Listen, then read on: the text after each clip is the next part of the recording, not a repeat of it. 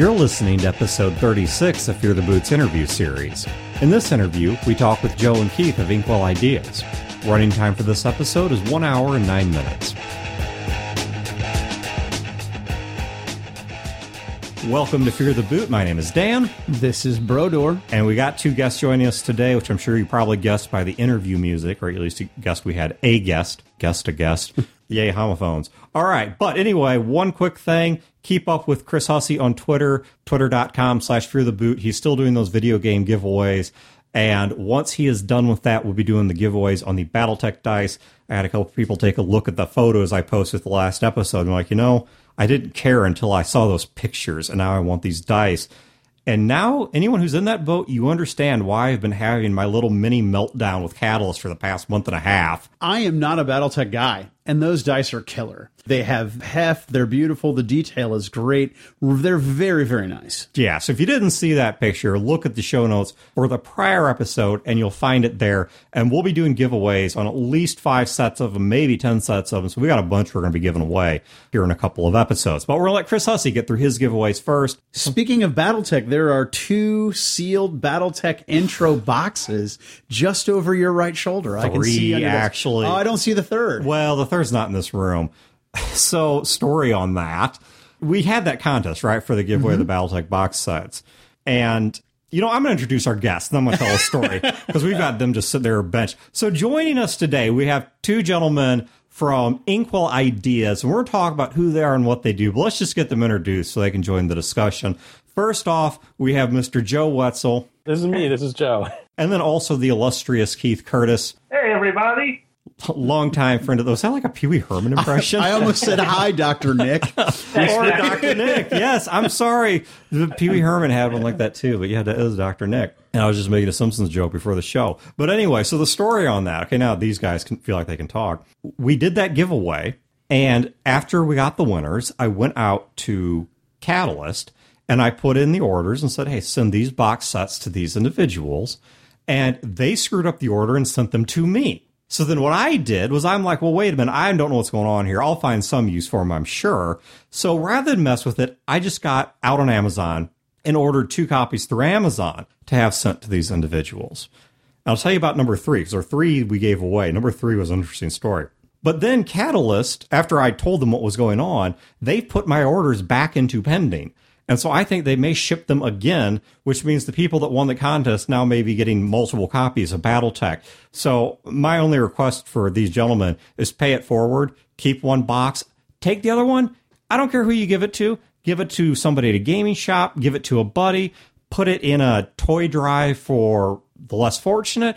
I don't care, but just pay it forward to somebody. Do you know how much that would have made my life as a youth if I was a part of a program like that and I actually got a Battletech starter box as a gift from some random charitable individual? Brother, you were the first person in my entire life I've heard bemoan the fact that you didn't grow up as a poor man. Oh, no, I grew up poor. I mean, those are stories not for this episode. It's for a bonus episode. Oh, no, we were poor, but not poor enough to get gifts from people. And you didn't get Battletech as a gift. No. That would be the gift that keeps on giving. You'd be a wealthy man today if you played Battletech when you were younger. It's the only true privilege. Let that be a lesson to you. But so the third one, I don't know what the hell to do with this guy. I'm looking over the entries, right? And we have 3 distinct entries. We had a bunch of entries. We had like 150, 200 entries, but there's 3 winners, and all of them had their own text. And this one specifically said what his favorite mech was, and even identified a mech that's not in the books. He identified a mech that Tex designed years ago that actually is the reason for a current rule in Battletech. He designed an ejection mech. I remember the story where you had you had a small 10-ton mech that could eject out of. Yes, that's exactly correct. And he picked that as his favorite. Okay, no problem, right? But then I go to look at the account. The account on Twitter is a spam bot. And so I'm thinking, so where did this tweet come from? He must have copied somebody else's, right? It's a spam bot. Spam bots occasionally copy real content as a way of trying to appear like a real person. So I looked through all of the other 150 or 200 entries. Nobody else had mentioned that mech. This was a completely, genuinely unique entry, but it's a spam bot. And so I contact this person, whatever it is, and I'm like, okay, you won. If you give me an address, I'll send you a game. Not a peep from it. And every tweet is a spam ad for some, I don't even know what it is, credit card-ish thing. I don't know what the hell. Like, I have no idea how to deal with this. I think that you're discriminating against the artificially intelligent. I guess I am. So I don't know what I'm going to do. I'm going to give this guy or computer or whatever it is a little bit longer to provide me with a mailing address, and then I'm just going to redraw that third entry because I'd like somebody to get the game. But it's like, look, if you're a real human being and you just run a spam Twitter feed for a living, I don't care. Not my problem. If you play BattleTech, you're a wonderful person. I'll give you the game. But it was so weird, too, because it's not even a canned mech. You would have to listen to the show to know that mech. You know what this means, Dan? That was like Skynet. Yeah, we're in serious danger. 20 years from now, a Terminator is going to have you in its sight. He's going to be just about to pull the trigger and say, "Are you Dan Rapinger?" Yes. Thanks for the BattleTech. Now run. So and if it's a computer, you know what? I can put all of my bigotries aside for a little bit. If you're an elf or a clanner or an alien or any of the things I hate, if you're playing BattleTech, I'm willing to find some middle ground here, but you got to give me a mailing address. That's just how it works. If you're a computer, I mean, can't you at least do like the computer did in Mass Effect and like come up with some kind of like laundering mailing address just to get stuff to? And if I find you in the back of the Citadel behind somebody's store and you're just talking about BattleTech, it's cool. We'll go our separate ways like it never happened. But I have no idea. I have nothing in my life to prepare me for this. So anyway, that's not what this show's about. God knows we love BattleTech. That's been established over many hundreds of shows. So let's get down to what we are talking about. Today we're talking with two individuals, one of which who's been in contact with this show for a whole host of reasons, which of course is Keith, and then also Joe, who's what title do you prefer? President, CEO, Hyde Puba? Either Global Operations Director. Global Operations Director, so God. Yeah. So we're talking to the god of Inkwell Ideas, not to be confused with Inkwell Designs like I did. And I'll put a link to their site in the show notes. These are guys that produce a lot of great stuff. But Joe, before I sell it, I'm going to give you an opportunity to sell it. Who are you? What do you do? What's Inkwell Ideas all about? Well, I'm Joe Wetzel. I started Inkwell Ideas about 10 years ago officially, but really we got going maybe 7 years ago, making software that makes GM's jobs easier. Hexographer is probably the best known in the gaming industry. We also have a coat of arms design studio. And then Hexographer has its sister products, Dungeonographer, making dungeons, whereas Hexographer does your world, the large area maps. And then Cityographer is the most recent of those, and that allows you to do cities and populates the cities automatically as well, pre-generating all the data for all the buildings or inventories of stores and so forth. And then we also got into dice, where we make our Dungeon Morph dice, which are dice with little maps on each side that kind of will join up and allow you to keep making a never-ending dungeon, if you will, or now there's new ones that do cities and villages as well. And then we've got our card products, which have creature stats for creature decks, and we've got encounter decks, which are decks of cards with mini adventures on each card.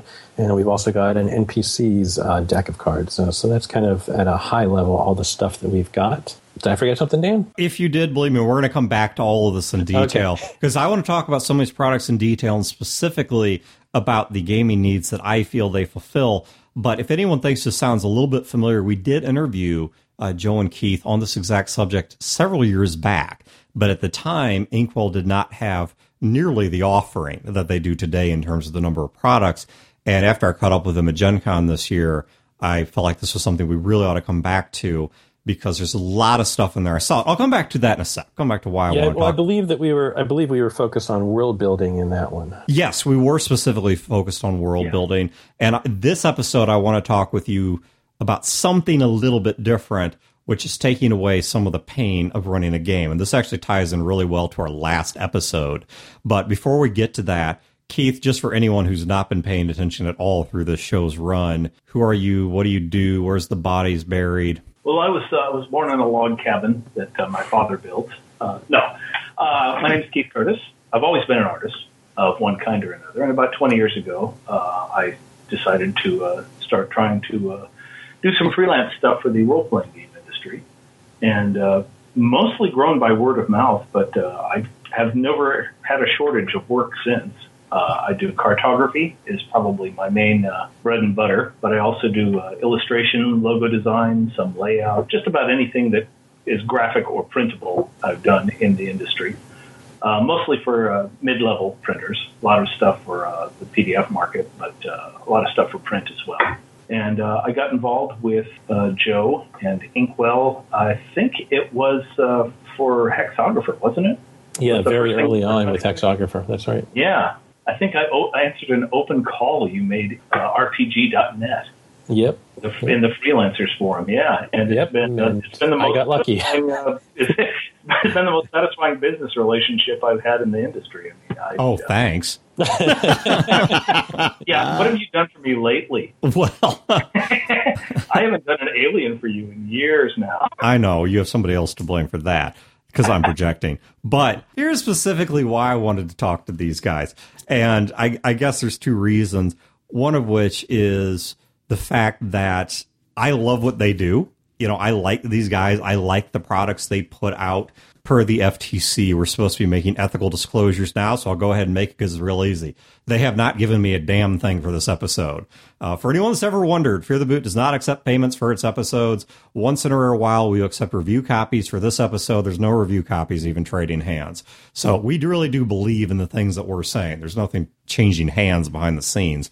We don't do native advertising, as it's called. But, all right, getting back to the topic at hand here and getting away from the FTC. The episode that we did last time, for anyone that missed it, was Brodor kind of made one of those awkward confessions. As Brodor is wont to do. Yes. It's like sitting there in the middle of Thanksgiving dinner, and halfway through the meal, you're like, I really hate turkey. And he did that, except what he came out with was, sometimes I really freaking hate gaming. And there's certain parts of the gaming experience that are a little bit painful or don't live up to my expectations or become rather rote. This tied right into a thought that I had been having ever since Gen Con, when I was fortunate enough to catch up with Keith and Joe. And I say fortunate because I had a mid-sized list of people I wanted to talk to, and I believe they are literally the only individuals I was able to find on that entire list. Everyone else was either not at Gen Con or not in their booths when I went by. You're making me think I missed a party. But we both missed it, apparently. Wherever they were out drinking and whoring, neither of us got to go. So those are my number one and number two favorite activities, aside from gaming. Yeah.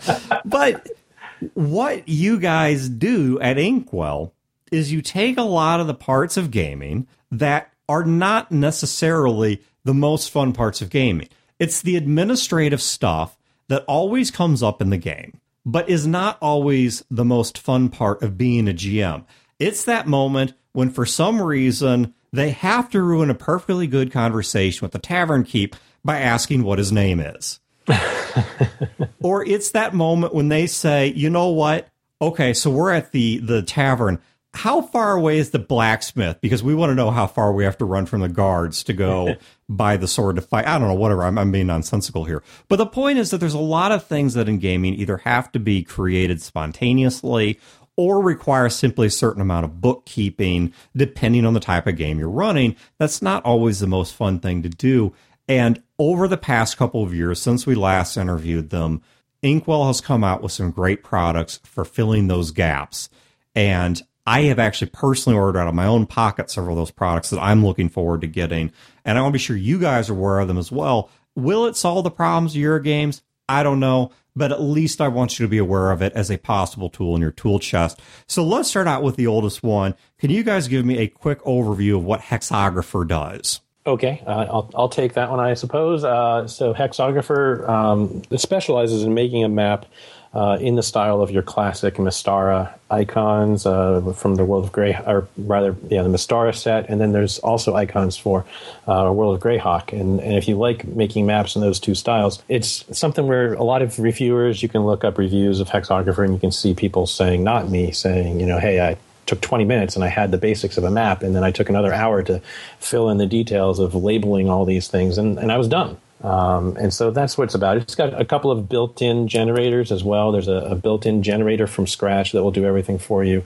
There's a generator to do an icosahedral world map as well. And then there's the one I think is kind of coolest is there's a terrain wizard, which is kind of a nearest neighbor. So you can just sketch in that I've got a mountain range here and I've got a forest over here and stuff like that. And then it will just fill the map in, and then you add the details. Yeah, and that's one of the ones that first caught my attention with Hexographer is if you're doing a map, and let's say it's got 1,000 hexes on it, which really, if you look at it in terms of map, is actually not that many hexes. Yeah. But you have 1,000 hexes on it. Having to click and fill in each one of those by hand is a real bitch.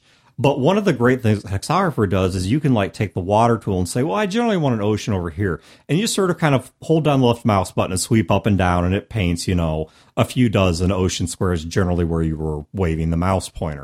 And you say, I want land over here and kind of a mountain range through here. And then you click that terrain wizard and it fills it out. It actually draws in the full ocean and draws in the full landscape, and it attempts to extrapolate what you had out into a completed map, which, I mean, if you think about it, at least for me, when I'm designing a map, that's 99% of what I wanted anyway. And then I just go back and say, okay, I specifically want a city here or a castle there. But exactly which hex the forest ends on was really never a big deal to me to begin with. Mm-hmm. I actually just started a 5th edition game in my own homebrew world. And I drew out by hand with, markers and colored pencils. I made this map for it, and then in show prep for today, I went to your website and looked at everything, and I was like, man, son of a bitch, where was this 2 weeks ago? And then you guys also have icon packs, right, for other settings. That's primarily with Cityographer.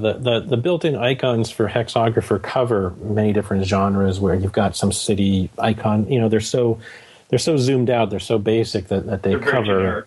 Yeah, they're generic enough. Whereas with Cityographer, that's where you get into buildings, where Keith can certainly tell you the details of making something Western versus making it modern versus making it medieval. I know it works, though, because I used Hexographer for an overworld map for a Battletech campaign, and it worked perfectly for that. But let's talk about Cityographer. This is one of your guys' newer things.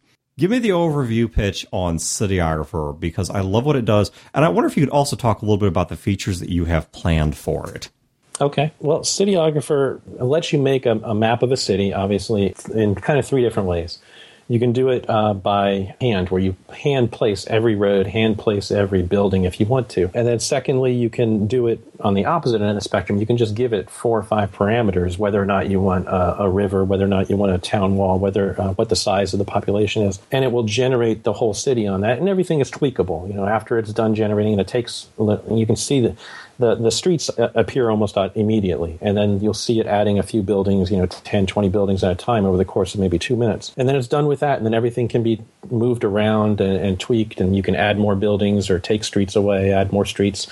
And then there's a hybrid mode, which kind of walks you through the process where you kind of say, okay, build me first 2 major roads, which are going to serve as the intersection point in the center of my city. And then build me the street network, and you give it some parameters for that. Give me a town wall, and it will do that for you. And then finally your buildings. And the cool thing is with the buildings, no matter how you place them, whether you're doing them kind of all auto-generated or hand placing each one or hand placing them after the fact, all the buildings, they're generating data for you based off of XML files that we have built in, as well as some additional ones for other genres that you can get off of our website. And so it'll come up with the inn, it'll give you the price list, it'll tell you the name of the innkeep, it'll tell you the cook's name, and a couple of personality quirks about them. It'll give you, if it's just a house, it'll give you who the residents are.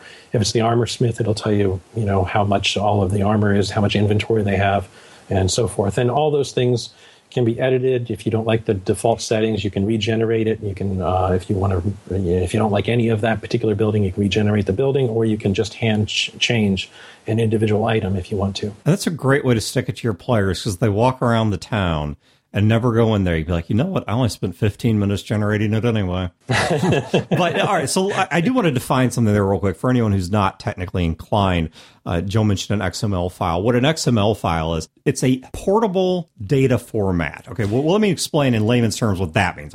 Okay, good, because for the 3 people listening and myself that didn't know what he was talking about, I greatly appreciate it. So, if I send you like a document file, something that ends in doc or docx, you know that this is going to be a word processing document, and you're going to be able to open this and read this. Let's assume that I do know that. Okay, so MS Word or Google Documents or OpenOffice, right, or God forbid Lotus or whatever it is you have, you can open up this file and read it, right? It's a file that you can read in a whole bunch of different places in a whole bunch of different ways, all right? So it's something you could use anywhere. Well, XML is kind of like that for your computer. It's a set of information or set of data. So like, for example, I could take a whole list of like names and I could put it in an XML document. And then if I write a program that's supposed to, in this case, randomly generate a town, it could go to that XML file and read it just fine because it's this really generic format for your computer. It's not meant for a human to read, but your computer can read it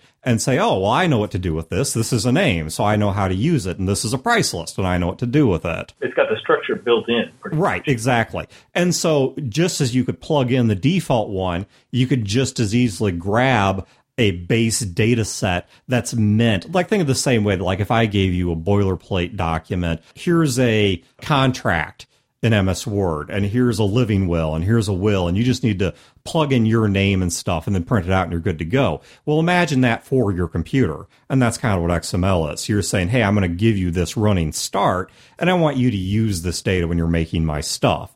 So if you, instead of a fantasy town, you want to build a sci-fi town, or instead of swords, they're selling laser guns, a different XML document would give it the ability to think differently or to come up with different data. Gotcha. So then what are the odds then, for example, if I build 4 or 5 different towns, what are the odds that Cooter is going to be the name of the blacksmith in this town, and then the third town that I build, coincidentally, Cooter is also the blacksmith there? Yeah, I'd have to go back and look at the data file, but off the top of my head, we took probably 200 names for each of several different ethnicities, if you will, German, English, but then also Elven or whatever.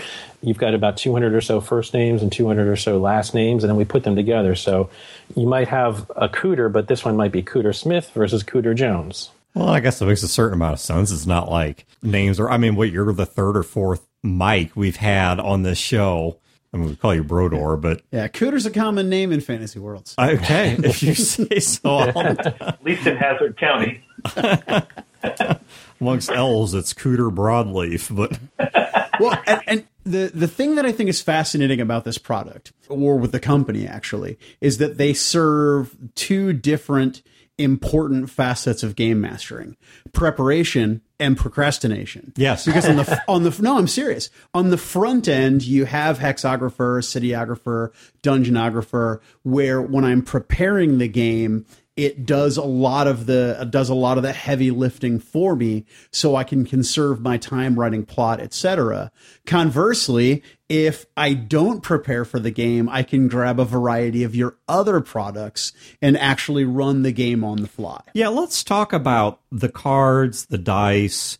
Do you guys happen to have, because I was hoping to have them in time, they've not yet arrived because the Labor Day holiday. Do you guys happen to have the encounter deck or the NPC deck or one of those handy? I made sure I grabbed a couple of things with me, yeah. Outstanding. Okay, so let's talk about these decks. So on Fear the Boot, one of the things that we have suggested as a tool for game masters, if they tend to get caught flat-footed a lot by their players, is it doesn't hurt to have flashcards or a list or an Excel document or whatever ready to go that has a bunch of things that you can grab real quick. So if they ask you, well, we walk into the starport, what's the name of the attending technician, and what's he or she look like, and what's their disposition, and suddenly you need this information, but maybe you're just not good at coming up with that on the fly, or you're just tapped out.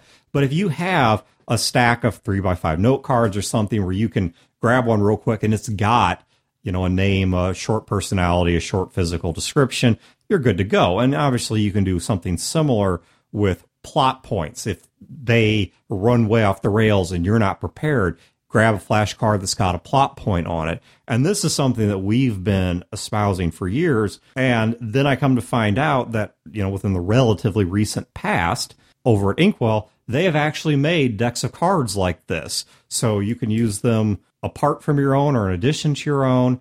And you've got several of these sets. So let's work through them one at a time. Let's start with the simplest ones first. Your first ones is you have your monster cards. Is that what you call them? Yeah, your monster cards. The name of the products are creature decks. But creature decks. They are monster cards. And I know you've got several different varieties of them. You have like humanoids, you have outsiders and extraplanar creatures and wildlife. And I know you have a bunch of different decks. Shuffle them all together, use them how you want. And I believe you also have them statted in what? They're statted for D20.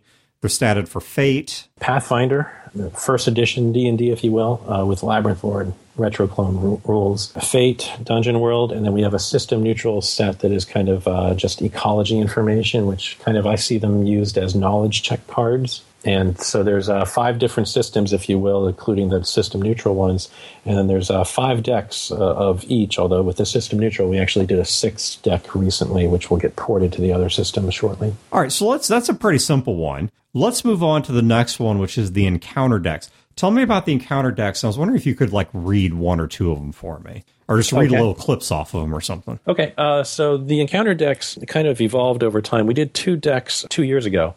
And with those, one side is an adventure outline, and it gives you some background information for the GM, followed by a couple ways to get the party involved, a few encounter ideas, and a couple of follow-up things to think about, what repercussions, if you will. And then the other side of the card is a map. And in the first 2 decks, the map wasn't really tied to the adventure that's on the same card. The idea is you would just pull more cards whenever you need a map. So if you need a map for a cavern complex, draw a couple of cards and you get a cavern eventually. And then draw another couple of cards when you need an inn or a tomb or whatever the case might be. And then with deck 3, though, we did tie the map to the adventure that's on the other side. And in that case, the map does go with the adventure on these, but you can always draw more cards because you might need a second map, because you might have a second encounter location. So just for a sample, and incidentally, anyone's listening to this, if you go to Inkwell Ideas or if you go to Drive Through RPG, you can find these products, you can find samples, you can find on Inkwell Ideas, I know they've got demo videos for Hexographer and Cityographer and such,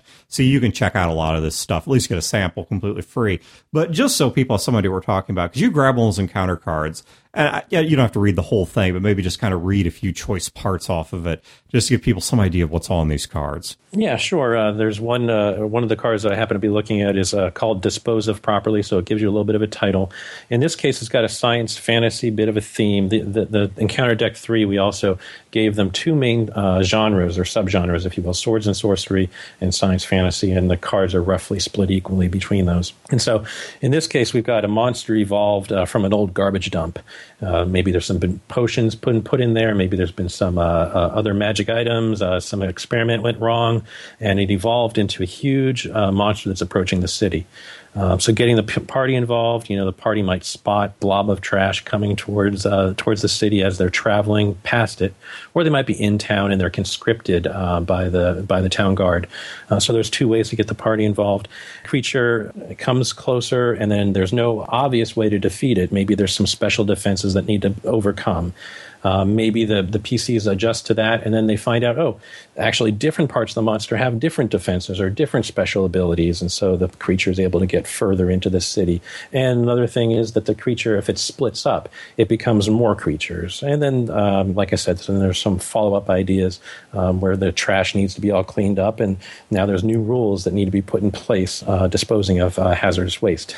Another one, just to be real quick about another one, but you've got another science fantasy thing where you've got a joyride by a couple of kids. They find their way into an old tower, or an old missile silo, which happens to house a mech. And so these kids make off with the mech, and they're causing all sorts of havoc, and it's up to the PCs to kind of corner it and stop people from being hurt. All of my solutions to that problem are terrible. See, when you said... I picked that second one for you. Yeah.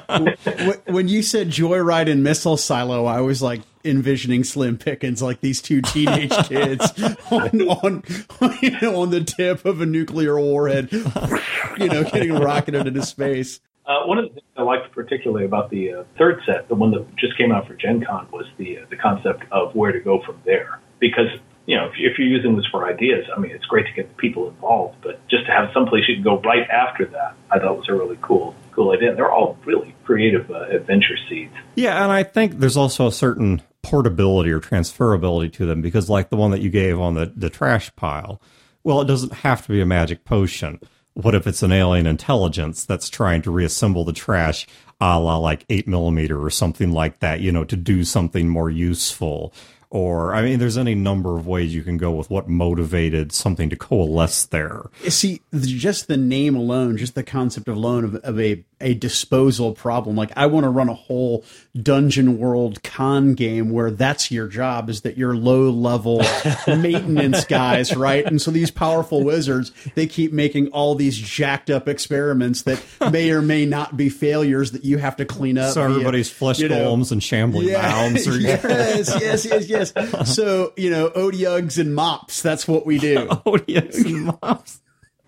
John and I, no, I'm not even going to tell you, because we have this great adventure module we want to put out as a follow-up to Blood Moon Goblins. It has nothing to do with goblins, but we'll come back to that later. So, your other deck, the third one that I want to get to, there's a third and a half, because there's one that's kind of related to the dungeon dice. But the next one, and this one just thrills me, because this is the first place that we recommended using flashcard, is you now have an NPC deck. Yes, and I can't tell you how many people, after they saw the prior creature decks and the encounter decks at the prior year's Gen Con, were coming to us and said, you need to do an NPC deck, in which case I am like, well, Pathfinder has their face cards, and apparently though people still wanted to see a different spin on it.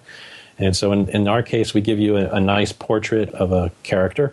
And then on the back, we give you a name and just the bare minimum kind of D&D-ish stats, if you will, the race, the level, class, alignment, and then the 6 stats, strength and dex, and so on, and then AC and hit points. So you just the top 2 lines cover that. No matter what game system you're playing, you can convert it to that. Most people can. So then the rest of the card is all about personality and quirks and stuff, and you can use this as much as it as you want, or you can just use it for the picture or something in between. So then the last set of items, well, I shouldn't say the last, because you actually have a couple things that we've not talked about. I guess we can hit those here real quick. You have a coat of arms designer. Yep. I don't know that I would personally get a lot of mileage out of it, but some people do get pretty deep into their fantasy worlds. So go ahead and give us the high view of that one real quick, and then we'll talk about the dungeon stuff. Sure. Yeah, the coat of arms kind of has multiple audiences, and yeah, I get what you're saying. Where in a lot of cases, you've got a character, and maybe you've got a knight or some sort of, you're stalking the NPCs of your game world, and so you want to have a couple of them that have coats of arms, the kings and so forth. So you can use that tool to make that. In fact, it's got a free version. Actually, all the software has free versions, so you can try them all out. They all have some limitations, but for the most part, it's pretty generous what you can do in the free version. And there you've got a couple hundred different symbols to choose from, and you can partition the shield so that it's a cross, or that it's partitioned per bend, per bar, and so forth. And I know a lot of heralds actually use it in the SCA. A lot of those folks like to have something that can has many different choices for symbols and is easy to work with, so they'll work with it, as well as there are some historical coat of arms heraldry people who are into the tool and use it as well. Bruce Hurd of Mystara, of the original D&D, if you will, uses it for his Kaladar setting, where he made all of the symbols of the gods with it. So let's talk about one more thing, product-wise, and then I've got some related questions. They're not product-oriented questions per se. But then the next thing that you have is a series of dungeon designing aids in the form of the dungeon dice and the dungeon cards. And I don't think I got the product name right there on the second one. Dungeon Morph. Dungeon Morph cards and Dungeon Morph dice. Dungeon Morph cards and Dungeon Morph dice. When we record these episodes, the computer that we do all the recording on is behind me. And so as a result, I'm always running a bit blind. I don't have any of my references in front of me. And I can't bring out my phone because the problem is that the phone, it's okay when it's on Wi-Fi, but every time it attempts to sync up to a cell tower, it will actually create a pretty substantial amount of feedback on the mics. That's why in these shows we're so many times running blind, where like we should have this information, and the people at home are always correcting us or whatever. And the reason that's happening is because we can't fact check ourselves. We can't Google it on the spot to get it right. We have all the time in the world to find your flaws. I know. That's exactly what happens. So then you guys go back and listen to it, and you're sitting there on the subway, and you've got your phone in your hand, or you're at work listening to it on your desktop PC, and you guys have Google and the ability to catch us and nail us on everything we get wrong, but we're just flying off memory when we do this. So, okay, so the dungeon morph stuff. So if somebody is into a dungeon type game, or it's even not a heavily dungeon crawl-ish game, but it just has a moment where they go into the abandoned temple or something like that. Well, let's talk about the dungeon morph dice and the dungeon morph cards. And like I said, I have some not quite product-related questions that I want to run through with you here. But talk to me about the dungeon morph stuff. Okay, so Dungeon Morphs started 2011 now, so 4 years ago. So with the Dungeon Morphs, it's the idea is Dyson Logos was out there putting together his Dungeon Geomorphs, where he has that design. It's a 10 by 10 grid, if you will. And each side has two entrances or two corridors evenly spaced out at the same place on each side. And this way here, you can join any two of those designs. And so he and a number of other folks were working on those for a little while. And I saw them, and I was like, oh, these are kind of cool. Let me see. Maybe we could put these on dice. Let me put together a Kickstarter, because I think that would be kind of cool. And this was 2011, and it was my first experience. Well, I had ordered one thing through Kickstarter. I backed one or two projects through Kickstarter at that point, but it was still new, and so got that up there. And my plan was to get a laser cutter and to do them with a laser cutter myself. And I would get a laser cutter just for the sake of having a laser cutter, and I would just walk around cutting things and people with a laser. Yeah, no doubt. I've got 10 fingers and 10 toes. Exactly. And I don't know how many friends where we're running at 20 apiece. Yeah, I'd never get any dice made. I'm just telling you right there. I would get nothing done. You need a bumper sticker that says, ask me about my laser cutter. So actually, I had ordered one, and I was tinkering around with it, and I was like, I'm not going to be able to do this in a timely way and get the quality I want. So then I started reaching out to some of the custom dice manufacturers and kind of got a quote back from a few different ones. And the best kind of price quality break was with Q Workshop. So Q Workshop made us our initial run of the dice, but along the way, I thought, we could also do cards and deal out a dungeon in addition to kind of randomly rolling a dungeon, because the core concept with rolling the dungeon is you roll a few of them, push them together, all the corridors line up, and you've got a continuous dungeon. And so the cards bring that same concept to trading cards, and you can just kind of deal them out, and they're square cards, and you can make a never-ending dungeon or cavern that way. So that's all done pretty well. And then about a year and a half ago, they upgraded their machinery, and they got better quality results with the new machinery on dice. And so we kind of revised them and kind of gave them a prettier pattern to them and so forth. And so we did those with the original dice, where we kind of revised them all. There's 3 sets originally. There's 2 dungeon sets and a cavern set. And then I thought, well, gee, a lot of people are asking me about cities and stuff, and I think we could figure out a way, or finally it clicked for me, a way to kind of make them look good as cities. And so we took the same concept, and now we have a set of cities where you have roads that line up on each edge of each design. And so there's 3 sets of dice that are, one cities, another is ruins, and another is villages. And then there's a deck of cards that has all 3 of those sets of designs as well. Taking this in a somewhat different direction, Joe, what kind of games are you actually playing right now? Like what's your role-playing game CV? Role-playing game CV for me, let's see, started like many of us when I was a preteen, if you will, and played in my weekly group through all of high school, and probably 2 groups through high school, actually. And then college had a group there that I was playing with on an almost weekly basis. Ever since, continued to play in different groups where I've moved around a little bit. I went to college in a different city, started working in a different city from that, and so forth. But I had a big long break until about 6 months ago, where it was like maybe I'd be playing once every 6 weeks because of kids. Now kids are older, and have we found all the other dads in the group found a time that works for all of us, and so we're back into a weekly group as well with that. And now I'm actually looking at doing a second group at some point in the near future. So So what's your poison? Primarily D&D these days. We're doing a 5th edition campaign. We did Pathfinder before that, but I've done a good bit of Champions in college, did some Torg in college, did a lot of Star Wars D6 in high school, and tinkered around with a little bit of this and that. I've got my shelves and have plenty of different game systems over here. Have you played any of the Star Wars systems since the D6? Have you played like D20, D20 Revised, Saga, or the Fantasy Flight one? I don't know. Keith, upgrade? I knew you were going to say that. I don't know if we can actually tell that story. Yeah, probably. So there was a bad Star Wars D6 experience recently. Let's see. So with the Star Wars stuff, I did play. I did play a Saga edition game at a couple of cons, but beyond, I haven't tinkered with the newer system. Yeah, the Fantasy Flight one. I played a game of it with one of our other hosts, John, and a couple other guys and girls, and it struck me like everything else from Fantasy Flight. It works well. It's a beautiful game, but it is incredibly over-engineered. Okay.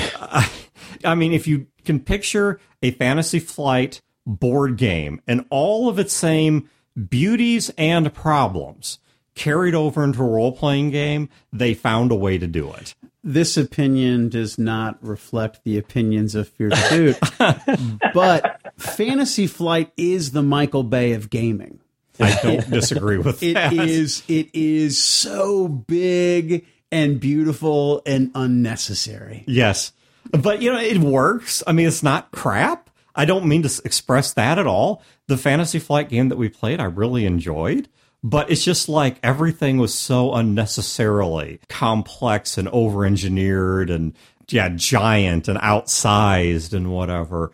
So just based on that, though, has anybody come out with a streamlined rule set then? This is Fantasy Flight. If they have, it's been a third-party thing. Yeah, that's what I mean. I mean, some independent kind of people that say, here's the rules that are really important, and we figured out how to toss this and toss that, and anyway. Not that I've seen, but to be honest, I also haven't gone looking, because I know if Fantasy Flight was to add onto their game, all they would really do is stick in a U-Haul truck full of additional books and counters and custom dice and everything else that you would have to get. I mean, I love Arkham Horror. Arkham Horror is Fantasy Flight, right? Yes, yeah, okay. That's correct. I love Arkham Horror, but holy crap, if it doesn't take 3 hours to set up, 3 hours to tear down, and an Oklahoma land rush to even set up the game, to have sufficient space. What kind of table do they think people play on? I've never made it to the end of a game. It's always been, okay, this is probably what would happen if we had another 3 hours. We gotta fold up. Exactly. Some people have that kind of life cycle where it's like, I don't do laundry, I just wear it and then throw it out. I think that's kind of how Fantasy Flight was meant to work. You buy the game, you set it up, you play it, and if you want enough time to finish the game, there's no time to put it away. And if you've got kids, cats, dogs, forget about it. You might as well pretty much just tilt the table upward and have a trash can on the other end and go out and buy another one the next time you want to play it. And maybe that's their business model. It's the jigsaw puzzle mentality. You need a room where you keep the board set up and you can come back to it next week or next time you have the time for everybody to it is. And you've got to put the glass over the top and keep all the pieces where they are. Yes. And their boxes really ought to say Arkham Horror, 10,000 pieces, just like a puzzle does. And you'd have some idea of what you're getting into. So among gamers, and I'm sure that you guys know these gamers as well, but there are those gamers that they want the game that is the job, right? It's the experience. We're going to sit down and we're going to play Twilight Imperium, Fantasy Flight. We're going to play a game that takes us 2 hours to set up and takes us 8 hours to play. And to someone, that's fun. I'm not that guy. Right. Yeah. Well, and the way that I just actually invented, this is a portmanteau. Okay, so I got one of those just for you, Brodor. I love them. But I came up with a word in the course of this discussion. Actually, it was prior to us recording that I think describes the same phenomenon from two angles, which is jobby. This is when your hobby becomes a job or your job becomes a hobby. And we were talking about this because, Joe, you were talking about how up to this point, Inkwell has been something that's been a business, but it's been a side business, and now you're preparing to go full-time with it. And the way that I classify it, and a lot of people in the role-playing industry are like this. Okay? I mean, this is not by any stretch of the imagination unique to Joe. A lot of the people that are in the role-playing industry, the role-playing industry is not their only gig. In many cases, not their primary gig. But role-playing games become their jobby. It's more than a hobby, but it's not quite a job yet. Fear the Boot is totally a jobby. But there are people that go the opposite angle. And this is Fantasy Flight, right? Where you want to have some fun, but you better block out a week and hope they're offering an hourly rate to be able to fit this into your life. I'm a professional Arkham Horror player. I love Arkham Horror. I'm not, and I love Fantasy Flight in general. For anyone that thinks I'm bagging on Fantasy Flight, I'm not. I'm just calling a spade here, you know? I mean, a diamond is just so much carbon, and it's kind of the same thing here. That's what it is. I would love to tell you something else, but it's not. It's great. It's beautiful. It's wonderful. I love Fantasy Flight stuff. I really do. But that's exactly what it is. And, you know, Joe, one of the things I'm curious about, do you use your own products in your campaigns? Or since I was curious, or is your group so familiar with your stuff that there's no point in using it? Because they've seen it all. Yeah, so it depends on the product. Yeah, you could run into some of that with the cards, but you know, even with the adventure ideas, you know, I don't have them all memorized. Even if I was somewhat familiar, you know, you twist a thing here and there, and you've got something different. So that hasn't been a problem. But yeah, definitely, you know, we use Google Hangout kind of thing for our game sessions now, since we've got, you know, a couple of people who are in different states. And there we'll just have somebody running Dungeonographer in particular and sharing that app, and then they'll just be revealing the map as we progress through things. So that's typically what we do there. So if you'll please forgive my ignorance, but for the dungeon dice, is there a tablet app for that? You know, there have been a couple of people who have talked to me about doing something with it, but we don't have a tablet app for it. We do have a font. Right. So you can actually install a font and you can put it in your word processor. Instead of getting a letter A, you'll get a dungeon that looks one shape versus a letter S, so you'll get a different shaped dungeon. So you're going to make the next Google logo. And you know, though you're a Java developer, you should totally make apps for the card decks, you know, the encounters, the NPCs, for the dungeon tiles. I mean, you're a Java developer. This is a match made in heaven. Well, because well, actually, all the cards are laid out by a custom Java program. So I have, like, again, talking about XML files. I have a couple of data files with all the stats and information for each creature or person or adventure, and I can give it another data file with locations of pictures and so forth. And there's a program that marries all that together and spits out a PDF of the cards, and then I upload that to drive through, and then also make for the print, and also make a version for print it yourself, and we're good to go. But yes, and then when you're talking about an app, yes, there is half of an Android app that is a monster tracker type thing, and we'll see if I prioritize working on that versus any of the other apps that I'm working on. There's always something, whether it's enhancements to any of the existing software programs, something new, or another similar program to those, or a new app that's kind of something completely brand new. Yeah. All right, confession time. We're going to go around here. Excellent, my favorite. So, on this podcast, on and off, probably every one of us, and certainly some of us all the time, talk about how role-playing, you know, it's all about the experience. It's about the game, the abstract. You know, if Chad was here, you know, blow your products out your ass. It's just about what I make up on the fly, which I actually lifted from some Korean movie that nobody watches because it's terrible, and I like because it's obscure. But look, we role players, generally speaking, we like our products. We like stuff, right? Good, bad, and different. That's just the reality. And sometimes we spend money on games we know we're never going to play, on things we really didn't need. And I think the ultimate, the let them eat cake of our hobby is something called the Sultan. If you don't know what the Sultan is, I'll link this off the show notes if I can find it. Are you talking about the Geek Chic table? Yes. Oh, good Lord and butter. It's like $12,000, no joke, something to that effect. Once again, don't have Google in front of me, but it's way too much. It's some number of many thousands of dollars. It's not like $2,000. It's like $10,000-$12,000. If I'm not mistaken, some of their tables are in the neighborhood of $20,000. Yeah, and they are really nice tables. if you can convince me that any table on the face of the earth without historical significance is worth $10, $15, $20,000, you could convince me it's theirs. And all of us probably, now I don't have a Sultan. I don't have anything by the Geek Chic table thingy. I do. Do you really? Yeah. You do. You don't have the Sultan, do you? No, I have a GM's valet. One of my So I used to game master for money. And one you did say it was confession time, Dan.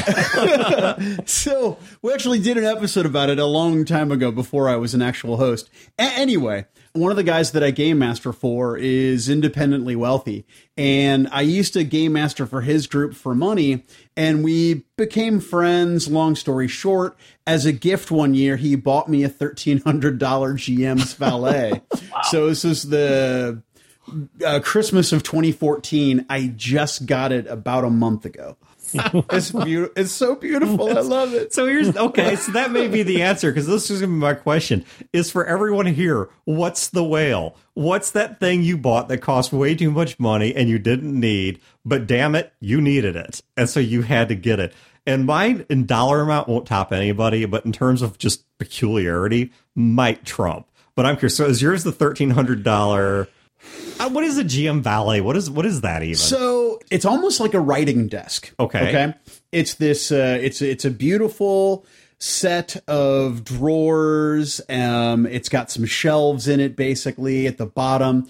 But the top of it folds down, and it has these two compartments where you can put the hanging metal clipped file folders. Yeah. So you've got two displays for that. It's got these little latches on the side. So I've got one little thing that hangs off the side that holds my dice. I have another thing that hangs off the side that holds a beverage, which for me is always going to be a beer. Yeah. And then you've got these little compartments on the inside. So you're like, I'm going to put my pencils here. And, I'm going to slide these little things out to make more room and put some miniatures in the table and what have you. Put heat in this drawer. Yeah. So which drawer has my gun in it? But so at my game table, right? So I'm sitting at it long ways, right? I'm sitting at the head of the table. Players are down on the various sides and on the opposite end of me. But then to my right, I have the GM's valet. So I have extra table space next to me where I can keep books and notes, things of that nature.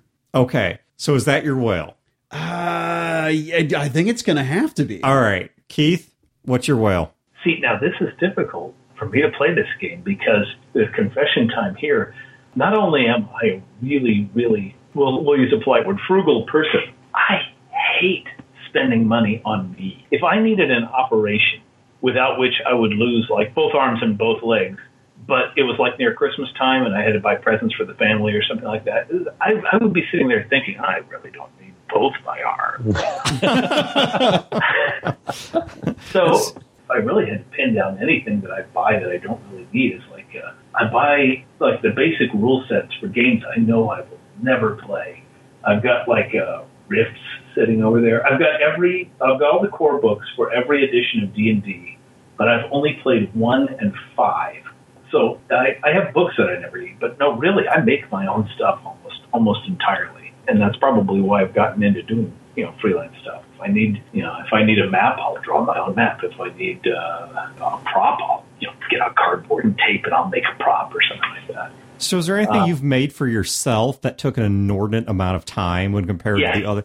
Okay, that we can go with. Okay, I did probably my favorite campaign ever. It was a science fiction campaign, lasted about 3 or 4 years, and I wanted to go with like the J. Michael Straczynski model of what we did with Babylon 5. I had an idea for the entire shape of the campaign and let the players kind of like direct how we got there.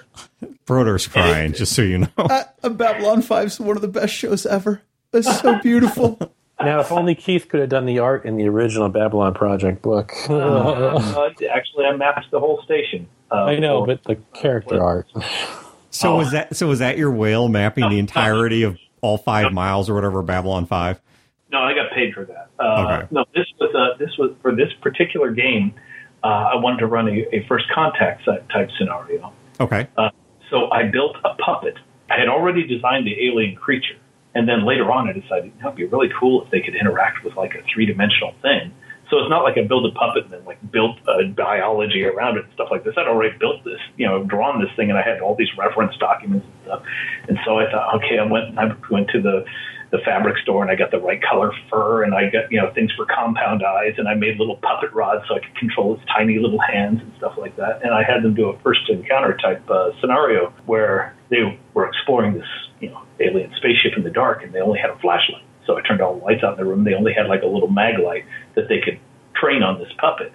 And I probably spent, 20 hours building that. And they had never seen your Muppet prior to that flashlight moment? No, it was great. It was like, okay, you guys are in the dark. Okay, turn the lights out. And so, are any of them in like PTSD counseling over this?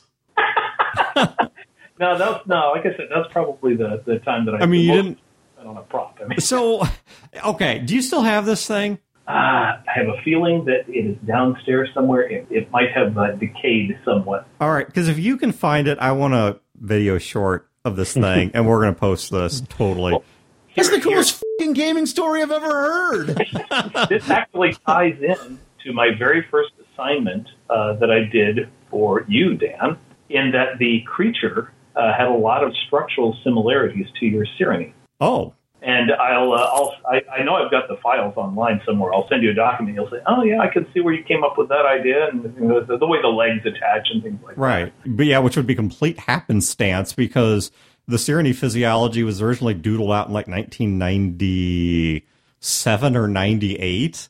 Yeah. When I was a consultant at Charter, and they didn't have anything for me to do, so I just took a pad of paper, and I just started doodling out physiology, and out of that came the Sirenny. And that would have been just about the same time I was coming up with my career. Really? So there might be some creepy, like, weird, like dream walking thing going on here. Maybe we're both remembering a capture encounter of some kind. It could be. Maybe they're real. Now I'm going to sit up at night thinking about this. They're going to make a note to send you a link to that. All right. So if that puppet's still there, I want to see this. Joe, what's your whale? I'm kind of drawing a blank like Keith was. I think the closest thing for me, and I ended up buying it, was Marvel Masterpieces, the cards, the comic book cards. There was one particular year that was very rare, and on eBay they cost around $600. And eventually I was like, I'm going to make all these creature cards, and the inspiration for them is the Marvel Masterpieces. And you know what? I'm going to buy that set that I couldn't afford on my own if I couldn't come up with some lame excuse to get it. So here's mine, and this isn't going to top any of you guys dollar-wise, but it's just so freaking weird. So this thing starts floating around Facebook. This is a couple weeks ago, maybe, where there's some company that managed to get a hold of an actual lot of, and by lot, I don't mean a lot. I mean lot as in like a shipment of or a box of actual recovered mammoth tusks. And they crafted them into a bunch of D20s. Yeah, I heard about that. What? And so I'm like, what the hell? Okay, first of all, it has to be BS. And secondly, even if it's not BS, nobody needs this. So I contacted the company that was making them, or the group, I guess I don't know if it's a company, but the group that's making them. And I'm like, all right, this is really mammoth tusks, or is this some BS? And I know it really is mammoth tusks. They start walking me through, where they're getting them from and all this stuff. And, I'm like, come on, nobody needs this. It's like a $250 D20, but it's made from a mammoth tusk. And then by the end of the conversation, I'm like, I totally need a mammoth tusk. And so now I'm waiting on them to get the next handful of tusks, but I'm going to have a tusk made from an actual, like, long, dead mammoth, like D20 thingy. And it's, what is that Japanese thing where they break pottery and then they fix it with golden cracks? What is that called? Oh. I can't think what it's called. Once again, I'm doing this without Google. But they do something similar because, of course, these things are thousands of years old. And so there's a lot of imperfections in the ivory. And so they fill it with a particular, I don't know if it's an epoxy or what it is, but they have a way they fill it that creates these kind of marbled striations or whatever throughout it. And like I said, it was this complete used car salesman thing. I walked in there like, what is this? And I walked out of there with, now I own one. So, all right. So I'm going to give you guys the last word like we always do on our interview episodes. Joe and or Keith, go ahead, Brodor. I just wanted to ask, so if you're a retailer and you want to carry your product, how does that work? Do you guys go through normal distribution channels? Yeah, we forgot to talk about that. Yes, that was one I actually stopped you on in pre-recording. We didn't come back to. So, Joe, you obviously make a lot of physical products. In fact, I mean, while some of these are digital products, I would assume the codes could still be sold in physical form on like a printed card or something like that. But certainly your other stuff, your card decks and such, are physical product. Mm-hmm, mm-hmm. Are you stopped? Go ahead. Yeah, a number of the products are in distribution right now through Golden Distribution and through IPR, Indie Press Revolution. So we've got that, particularly with the dice, the cards that match the dice. And most of the encounter decks and creature decks are there right now, and the others will be there shortly. But it's been a pain to kind of get listed with different retailers. I mean, IPR being an exception where they actually did, you dropped them a note, showed them what the product was. They're like, yeah, we'd love to have it. And, we arranged to ship them a number of copies and signed a contract. And that was pretty smooth. With Golden Distribution, I had reached out to them once or twice on my own previously.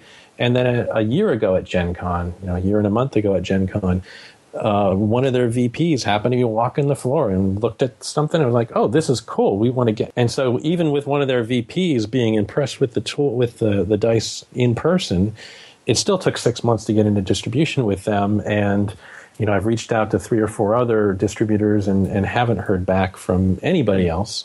So we're happy to work with retailers directly, and otherwise you can work with Golden Distribution or IPR. Yeah, I meant to ask you about that because in pre-recording, Brodor, of course, having managed the Fantasy Shop chain, he was like, outside of IPR, why haven't I seen these products?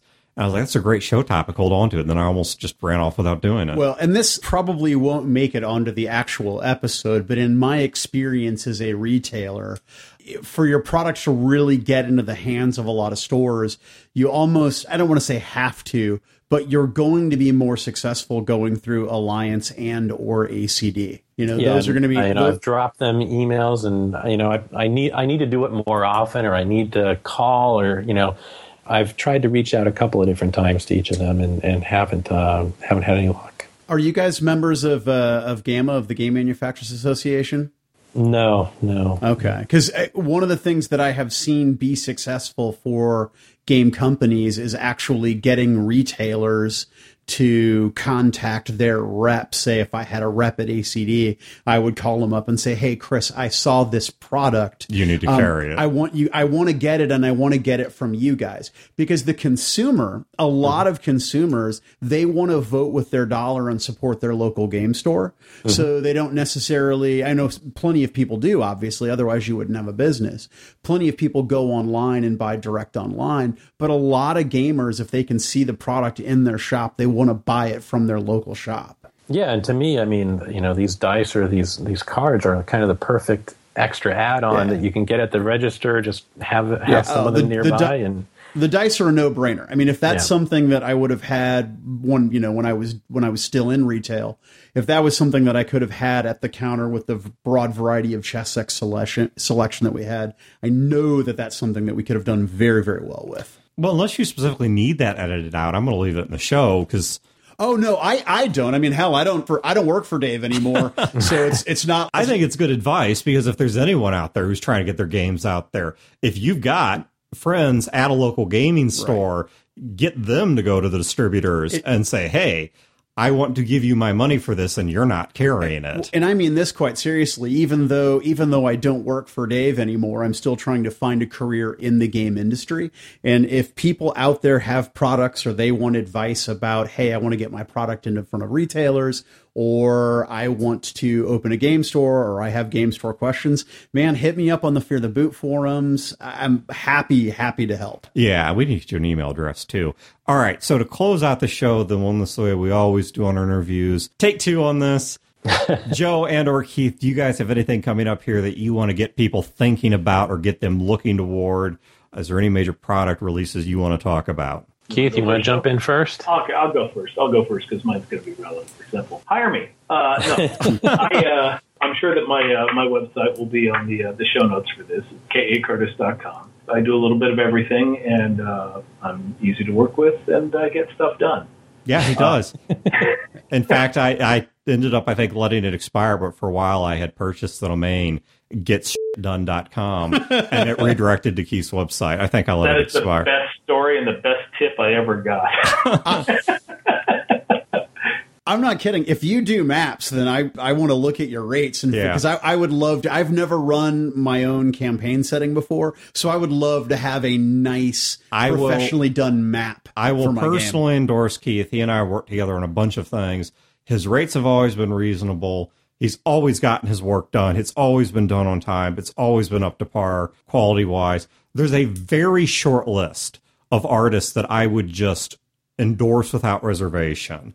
And Keith is absolutely on that list. So, yeah. Sure.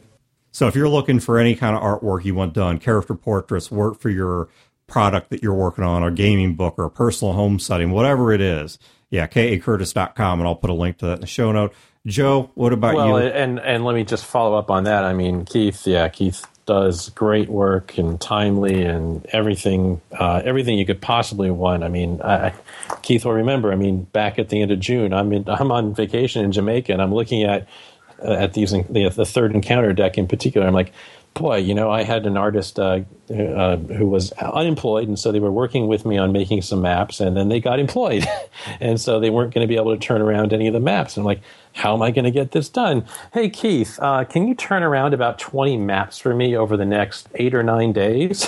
And Keith is just like, well, I'd say he's like right-click and done, but he uses a Mac. So it's like, what, open Apple, click and done, or whatever? No, we've been right-clicking for 20 years.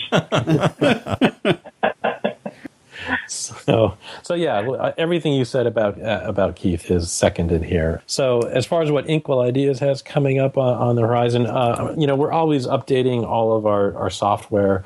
It's Hexographer, Cityographer, Dungeonographer, the Coat of Arms. There's new versions, updates, minor features, maybe every 3 months or so for each of them. In addition to that, the card decks, we are starting another NPC card deck in the near future. Actually, we've started already, and it'll be out in a few months. Same thing with probably another encounter deck in particular. In addition to that, we're going to return. You were talking at the beginning about all the contests that you've got going on. Before leading up to Gen Con, we were doing a contest on making your own mini Dungeon Morph designs, and we had a number of contributors putting those out there on different open licenses so you could use them.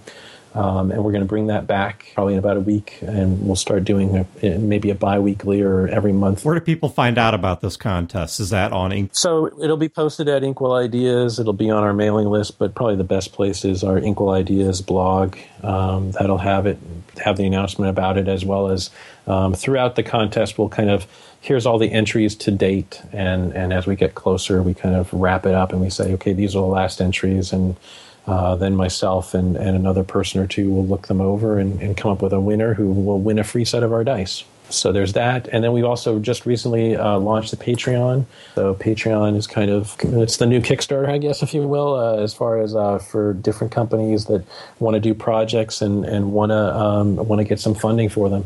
And so we're looking at using it to improve our software and to give us more time to make improvements, but in exchange to give you more icons and more resources to use with the software. So the idea is, with that, every month we would be putting out about 15 new icons for each of the 4 programs, and you can pledge $1.50 to $2, $3, $5, and support that. Okay, and I will be sure to get a link to that in the show notes as well. So if you're interested in backing their Patreon and getting those icon updates, then you will find a link to that in the show notes. Joe and Keith, thank you very much for joining us. I appreciate you guys joining us on the show here tonight. Yeah, thank you for having us. I want to try to get into the 5 Timers Club like Keith is. Oh, actually, I think this is my 3rd or 4th. I can't remember. Have no idea.